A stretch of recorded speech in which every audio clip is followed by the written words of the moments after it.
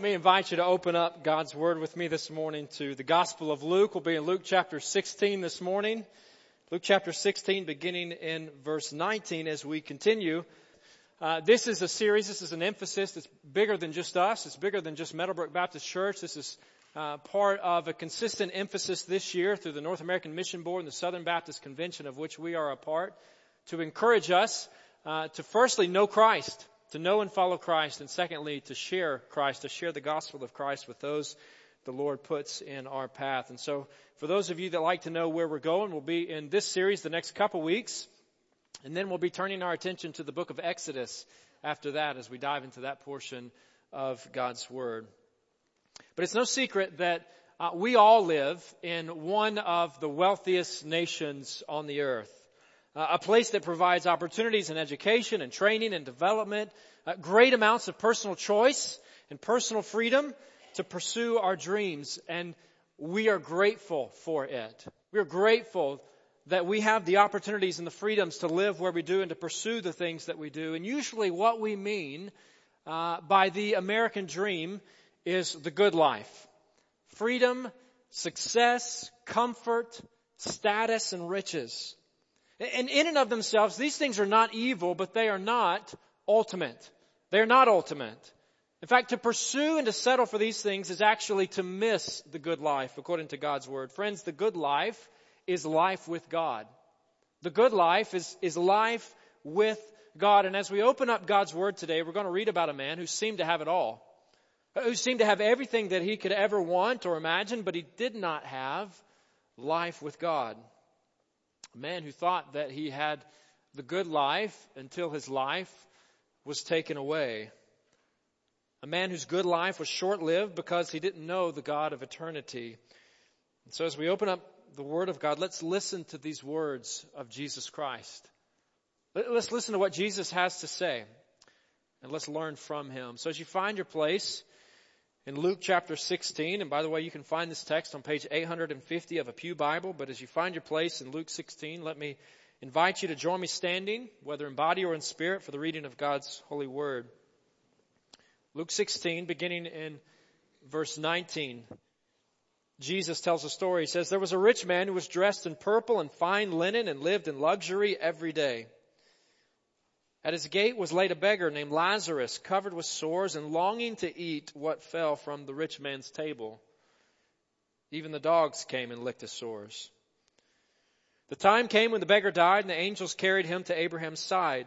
The rich man also died and was buried. In Hades, where he was in torment, he looked up and saw Abraham far away with Lazarus by his side. So he called to him, 'Father Abraham, have pity on me and send Lazarus to dip the tip of his finger in water and cool my tongue, because I am in agony in this fire.' But Abraham replied, 'Son, remember that in your lifetime you received your good things while Lazarus received bad things. But now he is comforted here and you are in agony. And besides all this, between us and you a great chasm has been set in place, so that those who want to go from here to you cannot, nor can anyone cross over from there to us.' He answered, 'Then I beg you, Father, send Lazarus to my family, for I have 5 brothers. Let him warn them so that they will not also come to this place of torment.' Abraham replied, 'They have Moses and the prophets. Let them listen to them.' 'No, Father Abraham,' he said, 'but if someone from the dead goes to them, they will repent.' He said to him, 'If they do not listen to Moses and the prophets, they will not be convinced, even if someone rises from the dead.'" Would you pray with me? Father, we do thank you for your word today. We thank you that you are a God who speaks to us. Lord, a God who calls us and equips us, who invites us to know you. And so, Lord, as we reflect on the truths of your word, give us wisdom, guide us by the presence and power of your Spirit, that we might understand the truths of your word and apply them to our lives as your people for your glory. It's in the name of Jesus we pray. Amen. You may be seated. So if you've spent much time in church, this is probably a story that is familiar to you. Here, Jesus tells a story. He tells a parable about a man who has everything. And about another man, a poor man who seemingly has nothing. In fact, the contrast between these two men could not be any starker. The rich man is dressed in purple, meaning his clothes were dyed with a costly dye reserved for the elite of his day.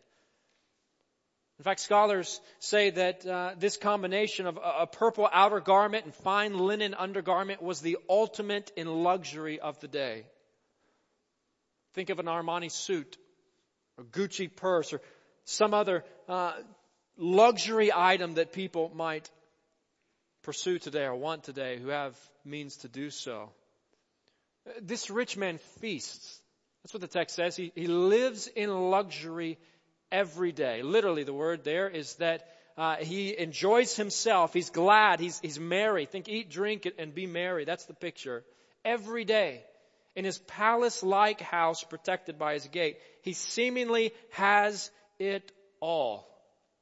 But there's another man, a man named Lazarus. By the way, the only named person in any of Jesus' parables. Let that sink in for a minute.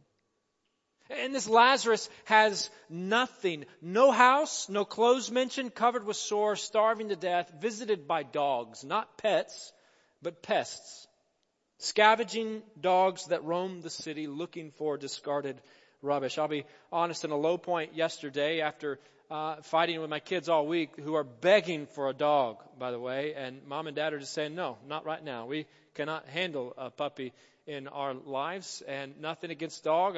I know we have some dog lovers here today. I always had a dog growing up, but in a moment of desperation, I said, you know what, kids? In the Bible, dogs were not some pet that sat in your lap. These are animals that roam the streets. Now, don't be offended, dog lovers. And in response, kids took that in, and my daughter said, well, I don't care. I want a dog. But this is not Rufus. This is not Fido. This is not Lassie. These are wild dogs that are running the streets looking for something to eat. You see, the contrast continues even beyond death. For notice the rich man is buried, verse 22, but there's no mention of a burial for Lazarus. And in both Jewish and Roman culture, proper burial was highly important. It was significant. According to one scholar, to be refused burial as a Jew was tantamount to bearing the curse of God.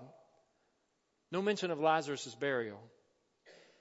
But beyond death, their fortunes are quickly reversed, implying that earthly riches are no indication of eternal riches. Friends, earthly riches are no indication of eternal riches. In other words, you can have it all here, and you can be left with absolutely nothing for eternity. Without any explanation, Jesus says that the rich man goes to Hades, or the realm of the dead, which the New Testament essentially equates with hell. Hades is known as the realm of the dead in the Old Testament, but never does the New Testament use Hades to describe the fate of the saved. This is a place of torment, a place of judgment. And in contrast, the poor sick beggar goes to Abraham's side, meaning that he's with the saints. He's with Father Abraham, the patriarch. He's in paradise with the people of God. Their roles have been dramatically reversed. On earth, the rich man had all he wanted and the poor man had nothing. And now for all of eternity, the poor man has all he could ever want and the rich man has nothing. Earthly riches are no indication of eternal riches. So rich man, do not think too much of yourself. Do not think too much of yourself. CEO, CPA, MD, MDiv, PE, or PhD. Do not think too much of yourself. Earthly riches or popularity or position or athletic accomplishment, none of these are any indication of your eternal position. Romans chapter 12, verse 3, for by the grace given me, I say to every one of you, do not think of yourself more highly than you ought, but rather think of yourself with sober judgment, in accordance with the faith God has distributed to each of you. You see, there's no room for boasting among God's people. The Bible is clear on this again and again and again. No room for boasting among God's people. Yet in our sinful flesh, we are so prone to boast. In Jeremiah's day, the Lord said, do not let wise people brag about how wise they are. Do not let strong people boast about how strong they are. Do not let rich people brag about how rich they are. But here is what the one who brags should boast about. They should brag that they have the understanding to know me. He said, I want them to know that I am the Lord. No matter what I do on earth, I am always kind, fair, and right, and I take delight in this. In other words, if you're going to boast in anything, boast that you know me, God says. And this is who I am. Get to know me. In his letter to Philippians, Paul writes, he says, do nothing out of selfish ambition or vain conceit. Rather, in humility, value others above yourselves. The rich man in this story did not value others above himself. There's no indication at all in this story of Christ that this man gave Lazarus anything at all. But loving God includes caring for the Lazaruses of this world. Loving God includes caring for the poor. According to Jesus, loving God includes caring for the poor. Our church covenant that every new member of our church must agree to support says this. One of the sections reads this way. It says, we will generously give time, talents, and resources in support of the church, the relief of the poor, and the spread of the gospel throughout the world. Now, truth be told, some are reacting to this idea today. Some are reacting. There's a debate that's going on in many circles today among believers, reacting to this idea of intentional care and concern for the poor by saying that such a focus is a distraction from the mission of the church and the mission of God.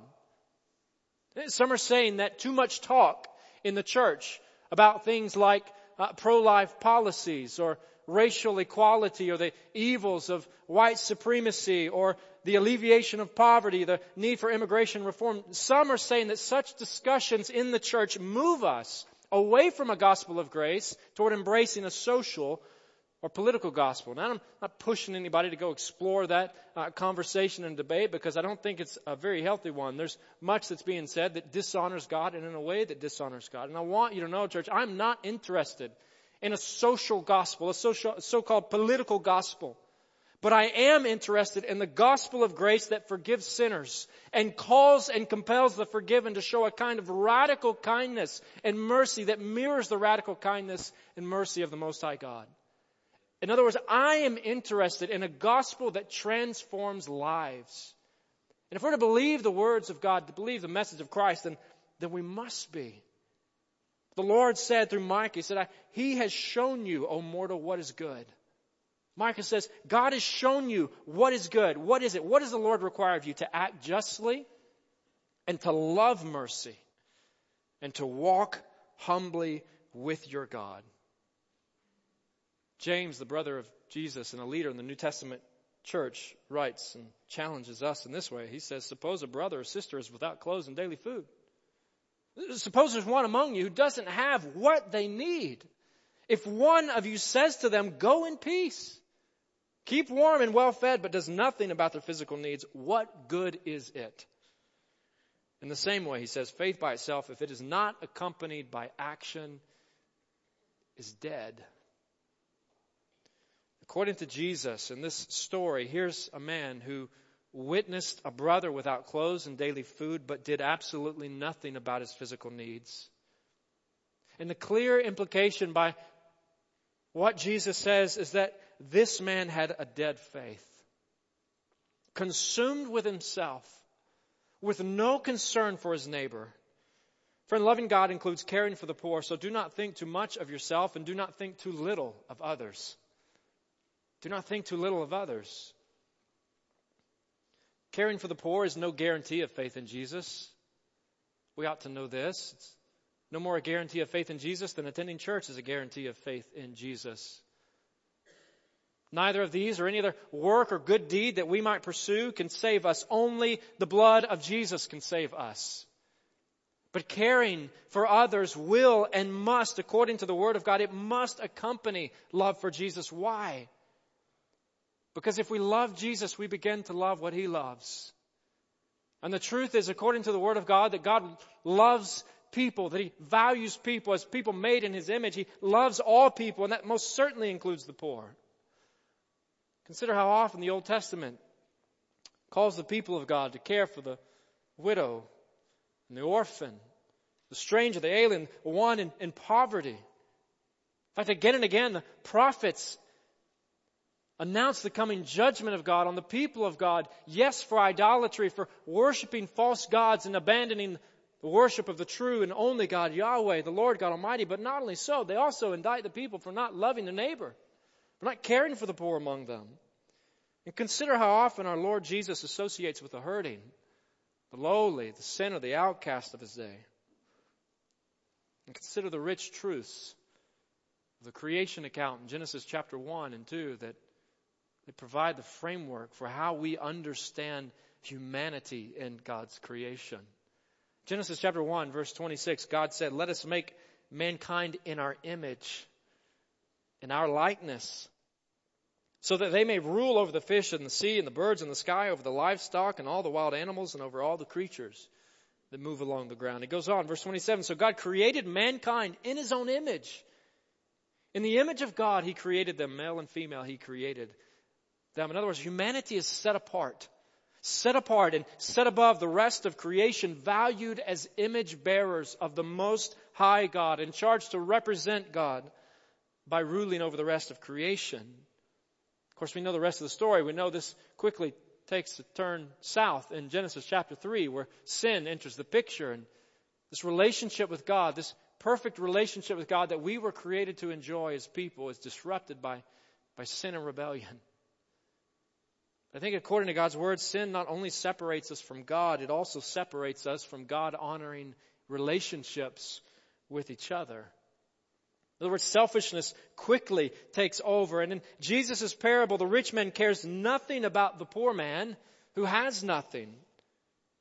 In fact, notice that even in the afterlife, this rich man continues to really only care for himself and people like him. Notice that he's still operating under worldly categories of arrogance and superiority, for he assumes the once poor Lazarus can still come serve him. Send Lazarus, verse 24.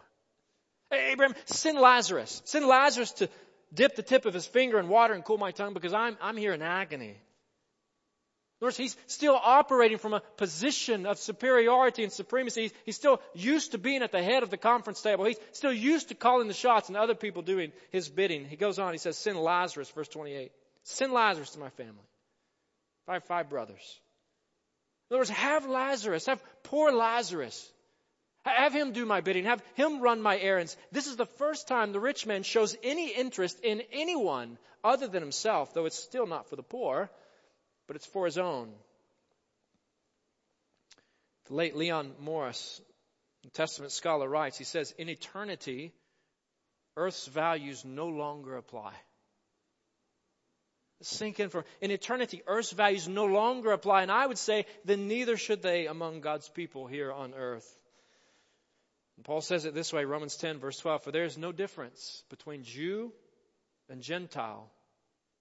The same Lord is Lord of all and richly blesses all who call on Him. In other words, God is the God of the rich and He's the God of the poor.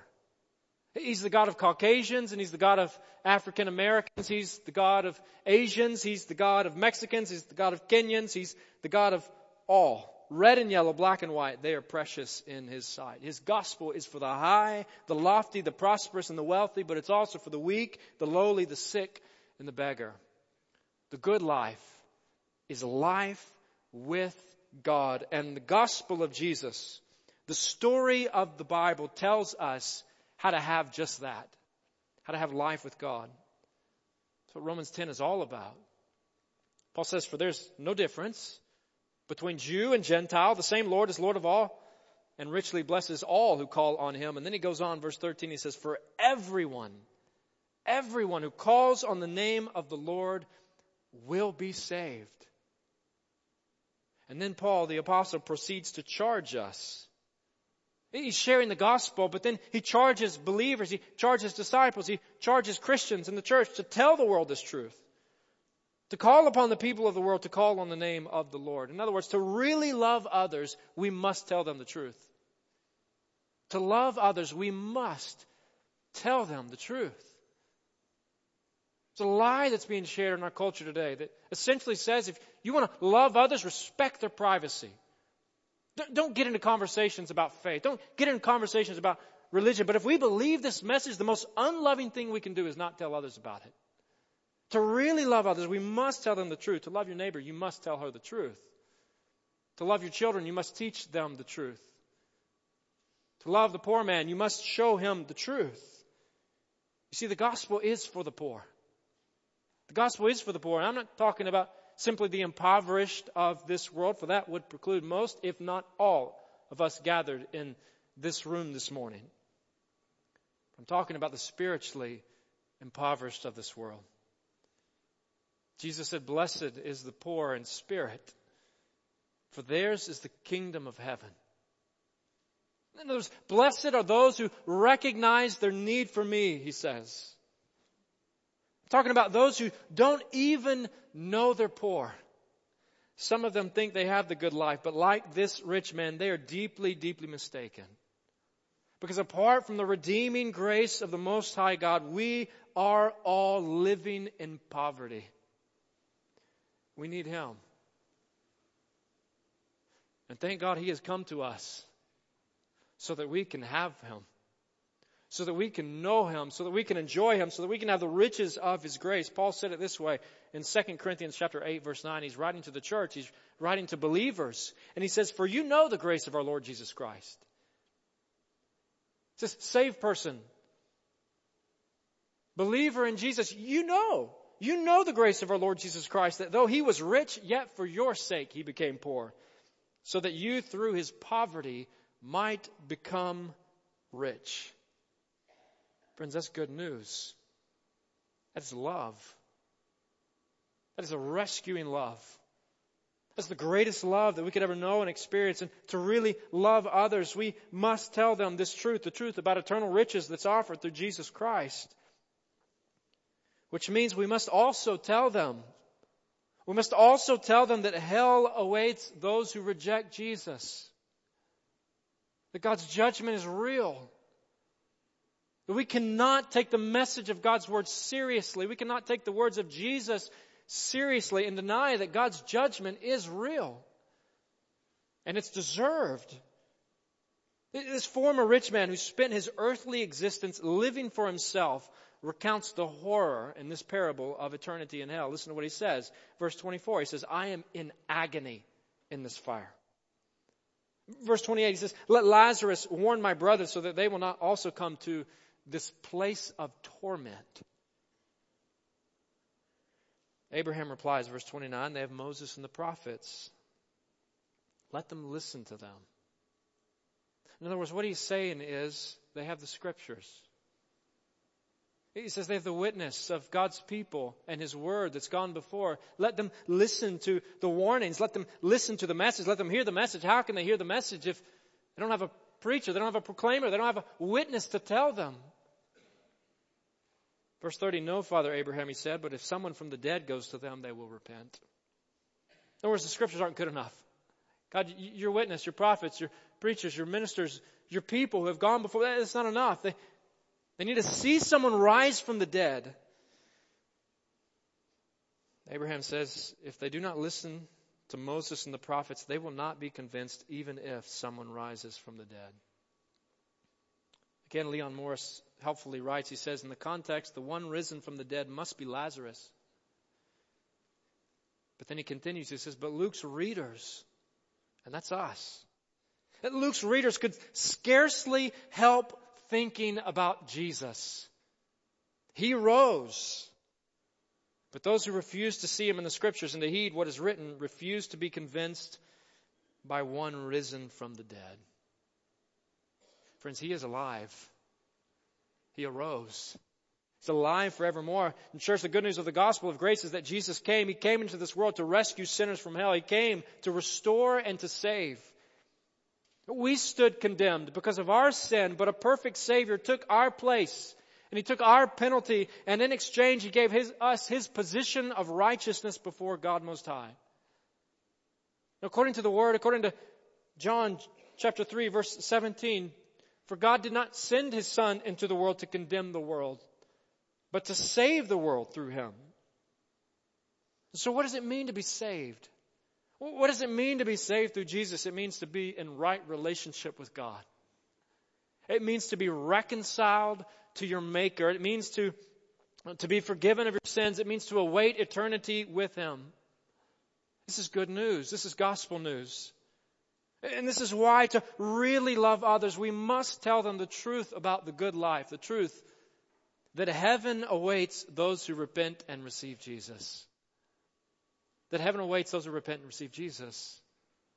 That eternal life, in the presence and provision of God Most High, the one who made us, the one who sustains us, the one who loves us and redeems us, that heaven awaits those who repent and receive Jesus. Have you repented and received Jesus? If you turned and trusted in the Savior, you know that you're right with God. You can know today. And repentance is an important and necessary piece of this, a piece that sometimes we undercommunicate. Sometimes I think if we're not careful, we don't emphasize enough. The message of Jesus was essentially repent, believe, come follow me. Repent, believe, come follow me. Believe being a key component of this. But remember, according to James, even the demons believe in God. To repent is to turn away from a life without Christ and to turn and follow Jesus Christ. Are you following Christ? Is He your Lord? Is He your King? Are you following after Jesus? See, to follow Christ is to participate in the good life. The truly good life. Both now here on earth as we commune with Him, knowing that we are right with God, as we enter into God's presence confidently and boldly through the blood of Jesus, as the author of Hebrews instructs us to. To follow Christ is to participate in the good life both now and forevermore. The good life is life with God. Are you living the good life? Or are you settling for cheap imitations of this world? The story reminds us that hell is real. We've earned it. Truth is, we don't have to go there. In fact, according to the Bible, this is not the place that the Lord desires any of us to go. The Bible states that God desires all people to repent and to come to a knowledge of the truth, to come to Him.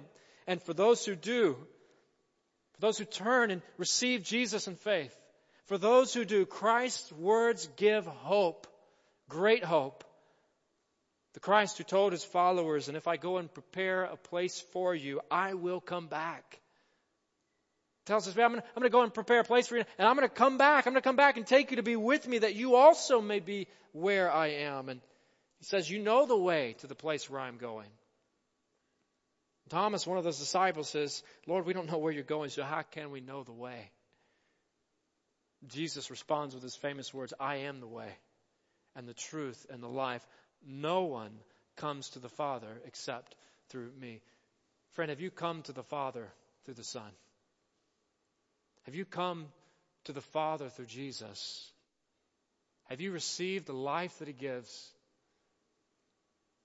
Have you turned and trusted in Christ? Have you received the all-sufficient sacrifice of Jesus on the cross, the perfect sacrifice in your place and my place, and in exchange, have you received His righteousness that He freely offers to you?